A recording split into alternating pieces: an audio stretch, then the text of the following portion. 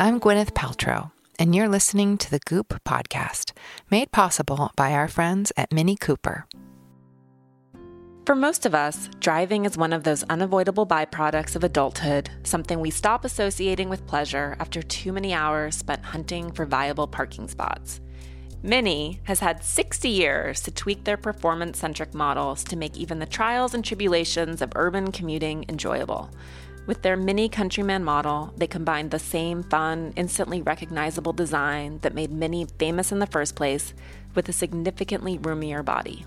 It seats 5 passengers without even trying and leaves plenty of cargo space for whatever you're packing. To learn more about Mini and their diverse range of models, please visit miniusa.com.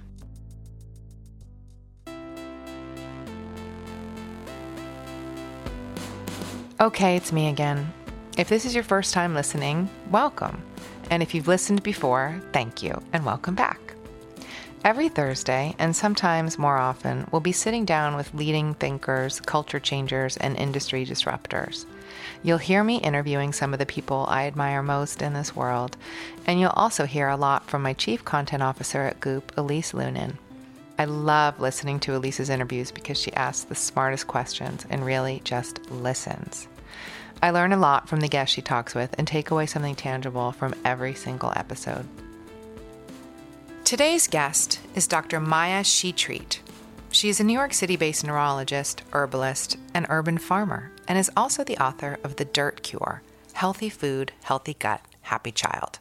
I think as physicians, we've gotten so much into science, not just as a practice, which is really being curious and being open, but instead we've gotten to this dogmatic approach where it's almost like its own religion of like, I can't do anything outside of the box. Maya joined one of our panels at InGoop Health this year for a thought-provoking conversation on the autoimmune spectrum. As you'll hear, she is an advocate for reconnecting with the earth, trusting the gut, and exploring the idea that science really is a system and language for explaining magic. Our Chief Content Officer, Elise Loehnen, talked to Maya about everything from gut issues to chronic disease. There's no disorder that is solely physical, medical. It's always physical, emotional, spiritual, in my estimation and in the way that I treat people, and I think I am very successful. At the end of today's conversation, I'll be doing a quick round of Ask Me Anything. If you have a question on your mind, just drop us a line at Goop on Instagram or Facebook. Before we get to Maya, let's talk about one of our partners. Here at Goop, it's hard not to drink the clean eating Kool-Aid. And for me, one of the best parts of living in LA is that we have farmers markets year-round, which means fresh produce right in our neighborhood on a regular basis. Wandering the stalls and handpicking local ingredients is a favorite Sunday morning activity. My kids like it too. But all the cage-free eggs and California-grown tomatoes would feel a little wasted if we had toxic cookware at home. So Green Pan's clean, ceramic, nonstick pans are pretty much always on our stove. They're great for everything from cheese omelets to stir-fry dinners, even searing meat or doing a homemade braise. Unlike the traditional nonstick options, Green Pan skips the harmful fluorinated chemicals and plastics. So if I accidentally overdo the heat, I don't have to worry about toxic fumes filling the kitchen, which is always nice. But probably what my husband and I most like about Green Pan is the easy cleanup. It's a real nonstick pan, so there's no soaking and no scrubbing, which makes the end of the night a lot more fun. Enjoy 40% off your first Green Pan by using coupon code GOOP at greenpan.us. Okay, let's cut to their chat. Thanks so much for being here. Take us back to the beginning. I know you're a neurologist by training. I know you've sort of gotten into plant medicine, autoimmune disorders. You work with a lot of kids and moms. How did you get there? Well, I started out wanting to go into integrative medicine, actually. I saw a special by Bill Moyers called Healing and the Mind. And there was a story of this young woman who had lupus, and she was having really toxic effects from the medication she needed to take for her lupus. But when they stopped it, her lupus would go out of control.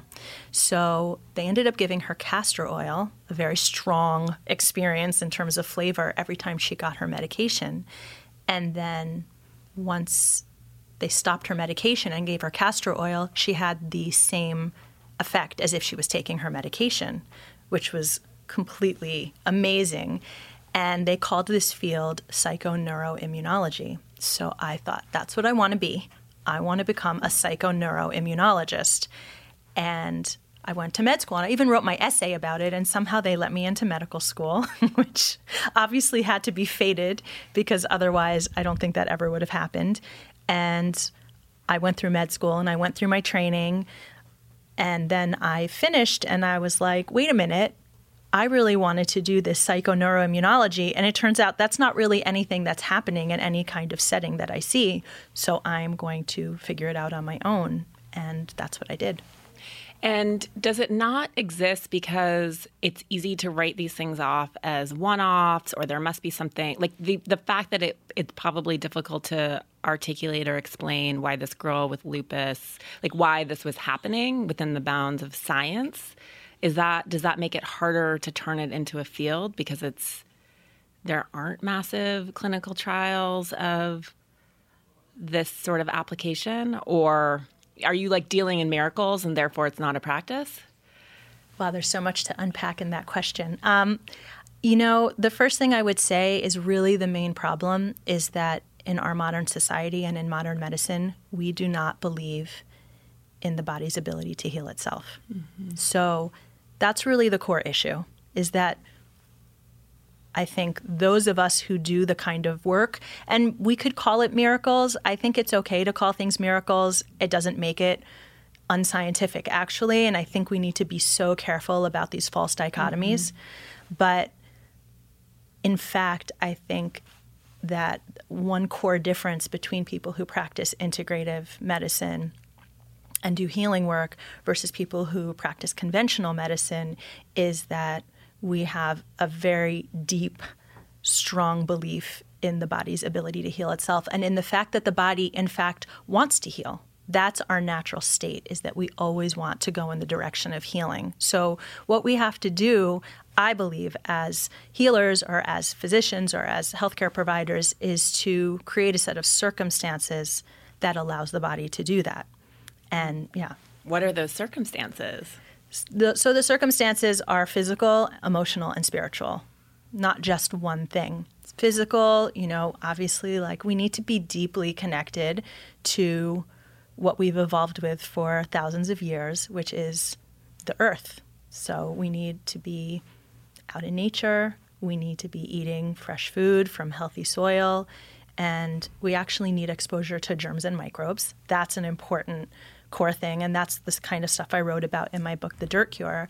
But from an emotional standpoint and a spiritual standpoint, we also need to be maintaining ourselves. And some of that actually does happen also through the earth as well. In fact, a lot of it does, and that's kind of my next frontier in terms of what I'm teaching. But that, I think, is very key also, is that there's really very little vocabulary around emotional and spiritual health. Mm-hmm. But all of those things are critical. Mm-hmm. And I think emotional and spiritual health are considered sort of soft within the hard skills world that we live in. And so they're so easily dismissed. And one of the other things that we hear is, there's no finish line. There's no version of like, you get there and you're good. It's a constant work. Like we're always working on ourselves. We're always bringing ourselves back into balance. Perfection is a myth and one that's dangerous, I think. When you're coaching people, and I know you're typically working with people who are sick, but if we look at it from the lens of wellness, how do you think about it? You live in New York City, right? So like, how do you coach people to find sort of a happy ground? I have kids, they don't eat perfectly. Like where do you think it's possible for us all to exist within modern life? Well, I'm first going to say that I love that you mentioned this idea of it's the journey that's important. Because, and I have such a bone to pick with the concept of biohacking, which has become very big now. because I feel like it's this idea that we can bypass the work that we need to do to evolve. And, it's true. It's a moving target because we're always growing to the next level. And that's kind of the beauty, actually, is that we're never there. We're always moving throughout our entire lives, and we can kind of become something different and reinvent and grow. And that's how we gain wisdom. But in terms of just how to kind of connect in that way and, we don't eat perfectly. I mean, I feel like you said it yourself, perfection is a myth. And I think our bodies actually, this idea like I can only eat, X, Y, Z. I can, even though there are times in life where, let's say, eating a ketogenic diet, if you're, generally in a very extreme place is sort of my point of view on that, can be important for the health and for the brain.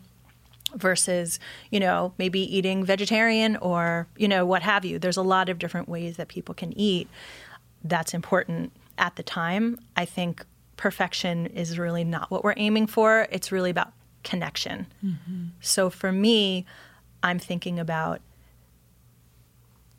going to farmers markets. I'm thinking about getting to the park, right? If you're a city dweller, or spending, a day of the weekend going out into nature. Or hugging a tree, or pushing schools to have more outdoor time. I mean, my goal is that the school day should have at least 2 to 3 hours outdoors. Certainly in temperate areas, and really even in other areas, we should really have more outdoor time and more experiential learning and more nature-based curriculum. And there's so much evidence, some of which I cover in my book, to support that I think we're going to need to have a drastic change in that way. It seems that way, even just from like a social political level of teaching kids to love the earth and hopefully be better shepherds for it than we have been, but beyond sort of the dark cure, right? So I know herbalism and botany, and that you have a garden in the Bronx, right? You've converted your backyard to a garden. Like, I don't know if I have a green thumb, but what would you love to see? Like that people have a window box, that they have a little herb garden, that they're all in? I think we all start from where we are. When I'm naturally very drawn to growing plants, but actually I don't do a very good job of it indoors. I need Mother Nature to help me, because being on top of it in that way is very hard. But I did, when I lived in an apartment, try growing tomato plants in there, and we actually had a crazy aphid outbreak in my actual apartment. Then I was like, well, maybe I'll get ladybugs to eat the aphids, and it was like, no.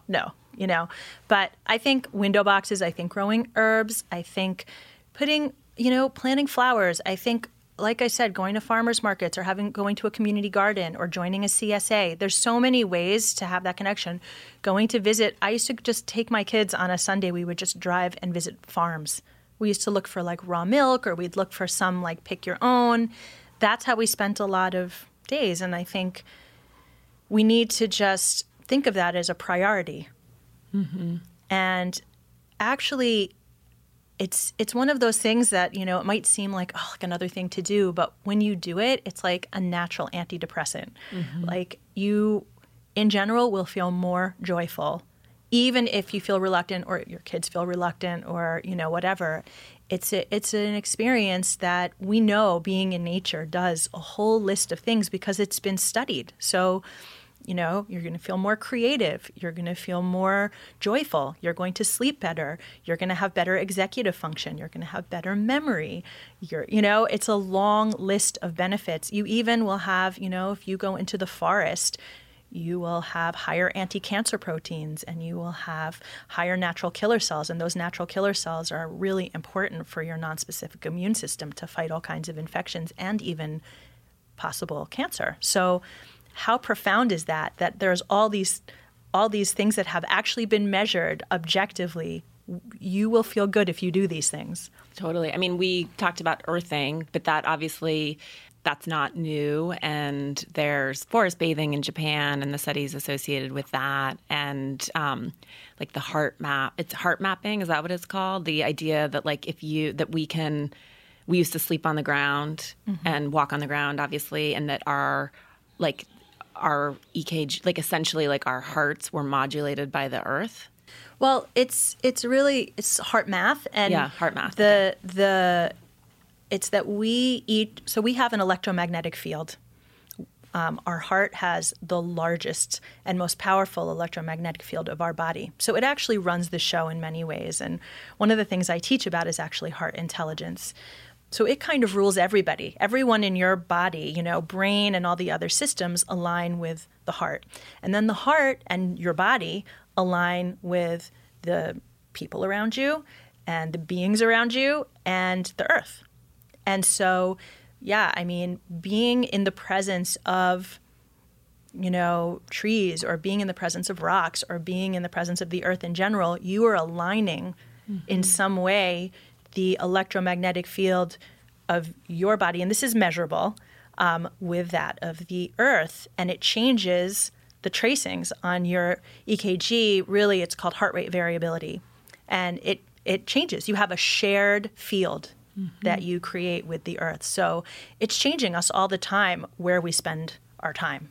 Yeah, it's such a profound and beautiful idea, and it's amazing that it's verified, but I feel like most people I know can actually just even connect with the idea. And you feel it, right? It's something that's palpable. I want to go back to what you said about sort of biohacking and connection, because I think it's such an interesting, I think it sort of represents sort of the divine masculine and the divine feminine, and this idea that we're sort of seeing this rise of the divine feminine and this like incredible energy of, I think, this acknowledgement primarily from women, but men too. Obviously, we have both, but of understanding that process and understanding the connection, right? And it's like, are you connected to your food? Are you connected to the people you love? Are you connected to your purpose? And I think it seems like there's this groundswell of people who are starting to become very cognizant of that. Do you feel like your practice has changed to mirror that? I think for sure that I think there's been a real deficit both of the divine feminine and the divine masculine, honestly. I think everything kind of sacred has been kind of swept under the rug. But I think as the divine feminine is rising, which it seems very clear, I feel like even going on social media, I can tell. Sure, in my practice I see it, but I think I just see it everywhere. Everyone's more open. Everyone is sort of interested in this creative force and getting more interested in the earth and what the earth needs from us and connecting in that way. So I think it's a very real phenomenon. And I think the way that we are seeing it is in connection over competition. I think we're at the beginning of that. And we're going to see a huge transformation over, let's say, the next 5 to 10 years in that way. I agree. I feel like people are starting to understand, like, it's infinite. It's not a pie.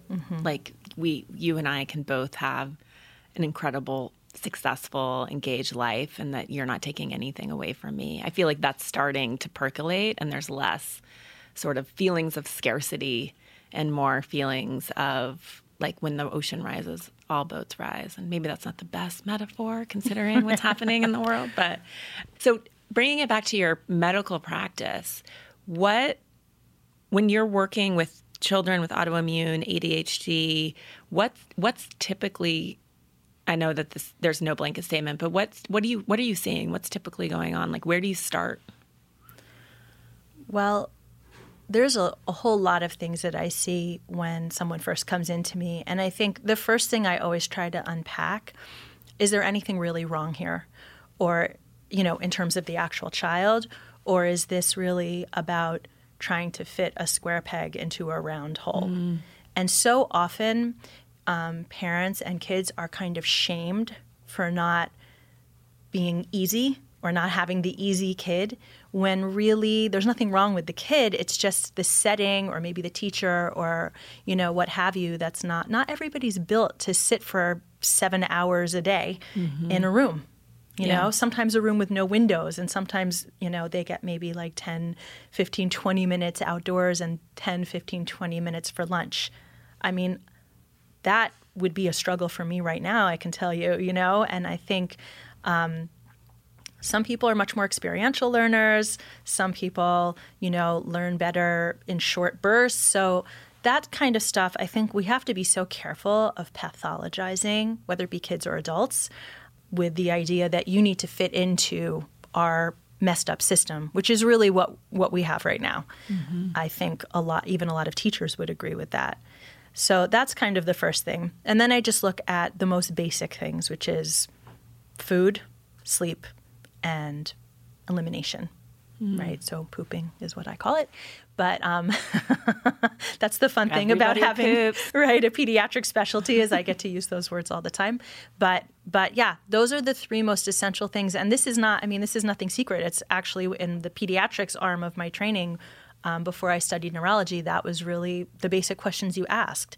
And it just sort of like being able to listen to the answers and knowing what that really means, because foods can make such a difference, whether it's getting the wrong foods or whether it's eating foods that are, hurting or traumatizing the body in some way, or not enough of certain foods. So that's a whole art and science, and that's something I go into a lot of depth, both the art and science of in the Dirt Cure. But then looking at sleep and going to the bathroom as just very important things, right? Because sleep is like where your body, basically regenerates and rejuvenates and repairs and all of those things. And so that's a big issue for a lot of people. And actually elimination is a huge issue as well, and that's taking out the trash. And, one of the things that I really look at is the way the physical body reflects the emotional body and the spiritual body. So I'm also looking for clues when I'm having that conversation for things like, okay, someone who's not eliminating well has a really hard time letting go of things sometimes. So we can kind of look at, they mirror each other. So sometimes if you make changes in the physical body, you can help people in their emotional life. And sometimes when you make changes in their emotional life, you help them in their physical body. So it's kind of a very beautiful way that there's not one road in. And when you're working with celiac or other autoimmune diseases, do you feel like there are sort of emotional and spiritual components there, or does that become more of a tactical elimination-based medical process? There's no disorder that is solely physical, medical. It's always physical, emotional, spiritual in my estimation and in the way that I treat people. And I think I am very successful, by helping people, not just physically. I mean, I think, obviously I want to help people physically, and I think a lot of people can do that. But the beauty, I think, of looking at those other bodies, right, the emotional body and the spiritual body, is that when they have done some of that additional work, then they leave healthier and happier and, kind of more evolved. So otherwise, if you're just always trying to treat the physical body, then it's like playing whack-a-mole, right? Like, because if you don't deal with the emotional and spiritual piece, then it's going to pop up in some other way. And it's going to get louder and louder. Maybe we dealt with this problem, but then this problem is going to happen. So when it comes to autoimmunity, though, what I find often is that the person is attacking themselves a lot. So just kind of, again, it's just a mirror of what's happening in the body is, this is a person who's really hard on themselves, really attacking themselves, in that kind of perfectionist quest. And that is definitely a piece of what we work on because, and it's sometimes challenging, right? I mean, it's challenging to let go of those things because often that comes from like childhood wounds and really having to go into like trauma and other things. And it's really beautiful and meaningful work, to be able to help people heal on all those levels. So what does that look like? So if a woman comes in presenting with an autoimmune disease, like is there a process or do you just sort of go with the patient and start wherever they are? I tend to be pretty intuitive about it. I mean, I have my little kind of routine because those are nice to have. I always just start by taking a really detailed history. So I just want to find out what they have to say about how this all has kind of come about. I don't really direct it that much. I just try to hear their story. And if it focuses, if I hear a lot of like emotional kind of stuff in there, then I know that that's where we have to start. And if I hear, a lot of physical stuff, or if their physical symptoms are completely clouding their ability to go anywhere else, then we have to start there. But either way, I'm probably going to do lab work. I still do that kind of stuff. And, we might we're going to look at diet, we're going to look at sleep, we're going to look at stool, we're going to look at, medications or supplements, all of those kinds of things. And then we might go deeper. So it depends also. I mean, I have patients I've worked with for a few years, and they first have to see that doing they come in very they're type A, they want all the hardest, strongest physical treatments that we can do, and they do research endlessly on Google and come in with, and I actually I'm fine with that. I love being in a team with my patients and the people I work with, but sometimes I have to be patient through that process because I know that we're going to have to get to the emotional stuff, but there's a lot of resistance, or kind of avoidance, and then we kind of have to see, okay, we've done all these things, now we have to confront this. And I'll just give you an example. Like sometimes the patients who are really like control freaks, and I say that lovingly because I'm a recovering control freak as well. I prescribed the other day for one of them to go to a water park and get on a water slide. Because it's like, how do you describe surrender to someone? And I wrote about this actually on my Instagram page, like, people are like, well, what is surrender? And that is a really important process. And it's not something our culture understands very well or is into because we like to control everything. But I've studied with indigenous cultures and other cultures as a healer. So I had to learn that, you might say the hard way. And many people are in that. So I said, how do you like water slides? She said, I hate them. I said, I know. Why don't you go try it? Because there's literally nothing you can do. Once you go to the top of the water slide and you let go, you could wish to slow down. Very rarely are you actually able to. You really can't go back up again. You just have to let go and either be miserable the whole time to the bottom or not. But it's a feeling of letting go. And that is a practice. So she was like, okay, I see what you're saying. I will do that. And she was staying at the beach, so she said, okay, I'm going to go in the ocean also and let the waves kind of take me a little bit. But I think, things like that are really important components of healing. And I think as physicians, we've gotten so much into science, not just as a practice, which is really being curious and being open, but instead we've gotten to this dogmatic approach where it's almost like its own religion of like, I can't look woo or I can't do anything outside of the box. And I think that's by design, by the way. But so a doctor would have a very hard time generally prescribing something like go on a water slide, right? I think in general, but I think it's going to be very helpful to this person because it's going to help her understand, okay, letting go. No, I think you're right. It is very dogmatic, and there is a false dichotomy, and it's full of shame, right? This idea, and obviously we encounter this all the time, where people assume that because we're interested in all the unanswerable or not yet, the questions that we haven't yet been able to answer, that we're inherently non-scientific or anti-science, which is insane to me. But I think that, again, going back to this idea of we're all on a journey, and I think I'm on a journey, you're on a journey, but like collectively, we learn so much every month. And like when you actually talk to scientists about it, they're like, oh, we are at the beginning of our understanding, right? And I feel like, I hope it doesn't happen. I hope it breaks open, but it seems like, not to overly generalize, but that there really are sort of two camps of physicians, those who are acknowledging of everything that they don't yet know or don't have the tools yet to fully understand. And then those who are like, oh no, like I'm going to protect the status quo in this moment in time and space so ardently that don't you dare question it. And it's interesting. And I think particularly with things like autoimmune cancer, all these medical questions that have not been answered, let's not cling. Like we don't know. We don't necessarily have the best. We don't know everything yet. We'll have more of Elise's conversation with Dr. Maya Shetreat in a minute. In the meantime, let's talk about one of our partners. Anytime I meet someone new and mention that I live in LA, the first thing out of their mouth is, ugh, the traffic. One of the many perks of driving a Mini Cooper is that its go-kart-like handling, intuitive mini connected entertainment system, and host of high-tech extras make navigating traffic almost enjoyable, no matter where you live. And when the road clears up, the real fun begins.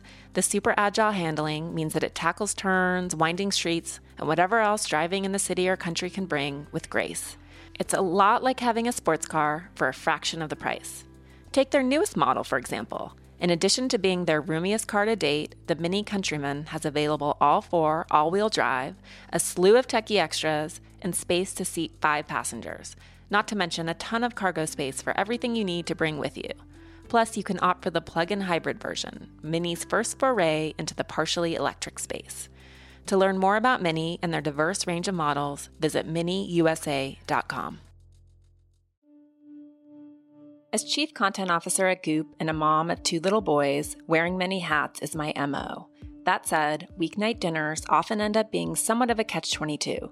The minute I walk in the door, all I want to do is hang with my family and unwind with a glass of wine. Not always in that order. It's not hard for me to get down with cooking breakfast on a Saturday, but things need to be pretty streamlined Monday to Friday for us to not fall back on takeout. So this is why I've come to really love and rely on Gobble. It's totally changed our weeknights. The beauty of Gobble is that the recipes are broken into 3 easy steps, and you only need to use 1 pan, which is the best way to cook in my book. Also, all of the ingredients come ready to go, so no peeling, chopping, or measuring out messy spices. The meats are marinated to perfection, so there's little to no prep work. And Gobble has the best variety, from Ethiopian to Brazilian, French, Greek, and so on. My 5-year-old has been game to try pretty much everything and basically cleans house. We get 3 meals per week. So say souvlaki marinated salmon on Monday, followed by General Tso's chicken on Tuesday or Wednesday, and beef bourguignon to close out the week. To try out a Gobble meal kit, go to gobble.com/goop and get $50 off your first box. That's gobble.com/goop. Okay, let's get back to our chat with Dr. Maya Shetreat. What's your version? Like, what are you working on? What's the next iteration of your practice? Like, what do you think that the future of medicine in an ideal world would look like? Just a little question, right? Not to put you on the spot. Well, so I think it's important what you said. I mean, I think those people who are clinging to the status quo feel very threatened and feel a lot of fear around being able to say, I don't know. But really, the only thing that is anti-science is not asking questions. Mm-hmm. So when you say, I believe in science or science is real, right? This sort of concept, and like I see that on T-shirts and, memes and things like that. So I think it's really important to know that science is not that way. Science is, that's why, one day you open your feed on Facebook, let's say, and, it'll say almonds are super healthy and you should eat them all the time. And then like a few days later, a few months later, a year later, it's like almonds could kill you. They're filled with oxalates, et cetera, et cetera. We have this idea that there's some ultimate knowledge, and we're so far from that. And really, I think the kind of knowledge that is more unchanging is really intuitive knowledge, if anything, which has been completely swept under the rug. So I do think, we have to acknowledge, and this is what I think the next frontier is acknowledge the mystery and be willing to dive into the unknown fearlessly, or with courage, even if we feel fear, because some things, we won't be able to answer with the current ways that we have of asking questions or measuring answers. But it doesn't mean that it's not there, So I think things like, quantum physics, for instance, which is this kind of, I would say, a marriage of kind of science and magic in a way, where there are ways to kind of measure things like precognition or, so like knowing things before they happen. Like these are things that we can use certain methodology that we have to really look at all different kinds of things that we think of as woo, and I have much to say about things that are woo, but I think really to understand that is going to be to understand our amazing capacity as human beings to heal ourselves, to heal each other, to heal the world around us. So for me, the next frontier is going to be diving into that unknown and that mystery. And the way that I'm personally doing that is I've become really interested in everything that went underground when the witches started to be burned. And, at that time, it was really like, this desire to really destroy the divine feminine and kind of destroy mystery and the whole concept of the unknown and being comfortable with that, which was really held a lot by women. Mm-hmm. So the midwives, for instance, the herbalists, the astrologers. Astrology used to be a huge part of government, of religion. I mean, all major religions, astrology is a huge part if you look into the history. And then there was there was the Spanish Inquisition. And obviously then from there, a lot of witch burning that happened. And, I was reading a document the other day where they think maybe upwards of 1 million women were killed in various ways as witches over the course of, a few hundred years. But yeah, I think that, and then what happened was this fear, right, that I think everyone has to talk about things that we know exist, like intuition and sensing and all these sort of symbolic ways, synchronicities, and ways that we experience the world and are poo-pooed, right? Like understanding what dreams mean even. All of that is like considered very pseudoscience, and that's actually a way that we've tried to discredit anybody who talks about this, to keep it in the periphery. So I think it's time to bring those things back into the conversation of healing. That's an amazing idea. I love that. And speaking of love, like love being something that's totally immeasurable, right? But who can deny its existence? Right. Yeah. And are you looking at it more as a historical event? Are you looking at the knowledge that died with those 1 million women? What are you uncovering? I think the history is an important part of it. I think the mythology is important, and I think the practice, right? I think that science is really kind of it's a description of the magic of the world. It's a way that we describe magic. And so I think we need to start talking about magic. And I think people are so thirsty for it that every time I bring this up and I talk about what I want to teach and what I'm about to do, they're excited and they're like, I cannot wait. I think we need to start talking about it again because, everyone's interested on some level, but also people are so afraid to be associated with that and have that experience of being laughed at or discredited that, it's kept very much under wraps. Mm-hmm. And I think it goes back, whatever, ancestrally to the idea that we will be destroyed if we talk about it. But I think, in line with what we were saying about the divine feminine, this is kind of the rebirth of the divine feminine. It's now. It also feels like a rebirth of curiosity. Like you said at some point that people are terrified to say, I don't know. And really, I don't know is one of the most powerful and compelling statements that you can say, right? Because it gives you so much power to say, I don't know, but I want to learn, right? Or I want to figure it out, or I want to understand. And I think if people can sort of step away from the rigidity or the fear that's encapsulated with not knowing and transition to a place of learning, that it changes the entire construct of the conversation. Yeah, I think I don't know is like a form of surrender. Mm-hmm. So that's the first step, I would even say. And part of what I teach in my work is to go to beginner's mind, right? And the idea of unlearning, because sometimes we have to extract ourselves from all these systems that have asked so much of us, and we become so attached and so kind of encased by that. So I think that's really saying I don't know is the first dive into the unknown and the surrender of beginner's mind. And beginner's mind, like how do you, is there a process for sort of stripping things away? Like how do I get to beginner's mind?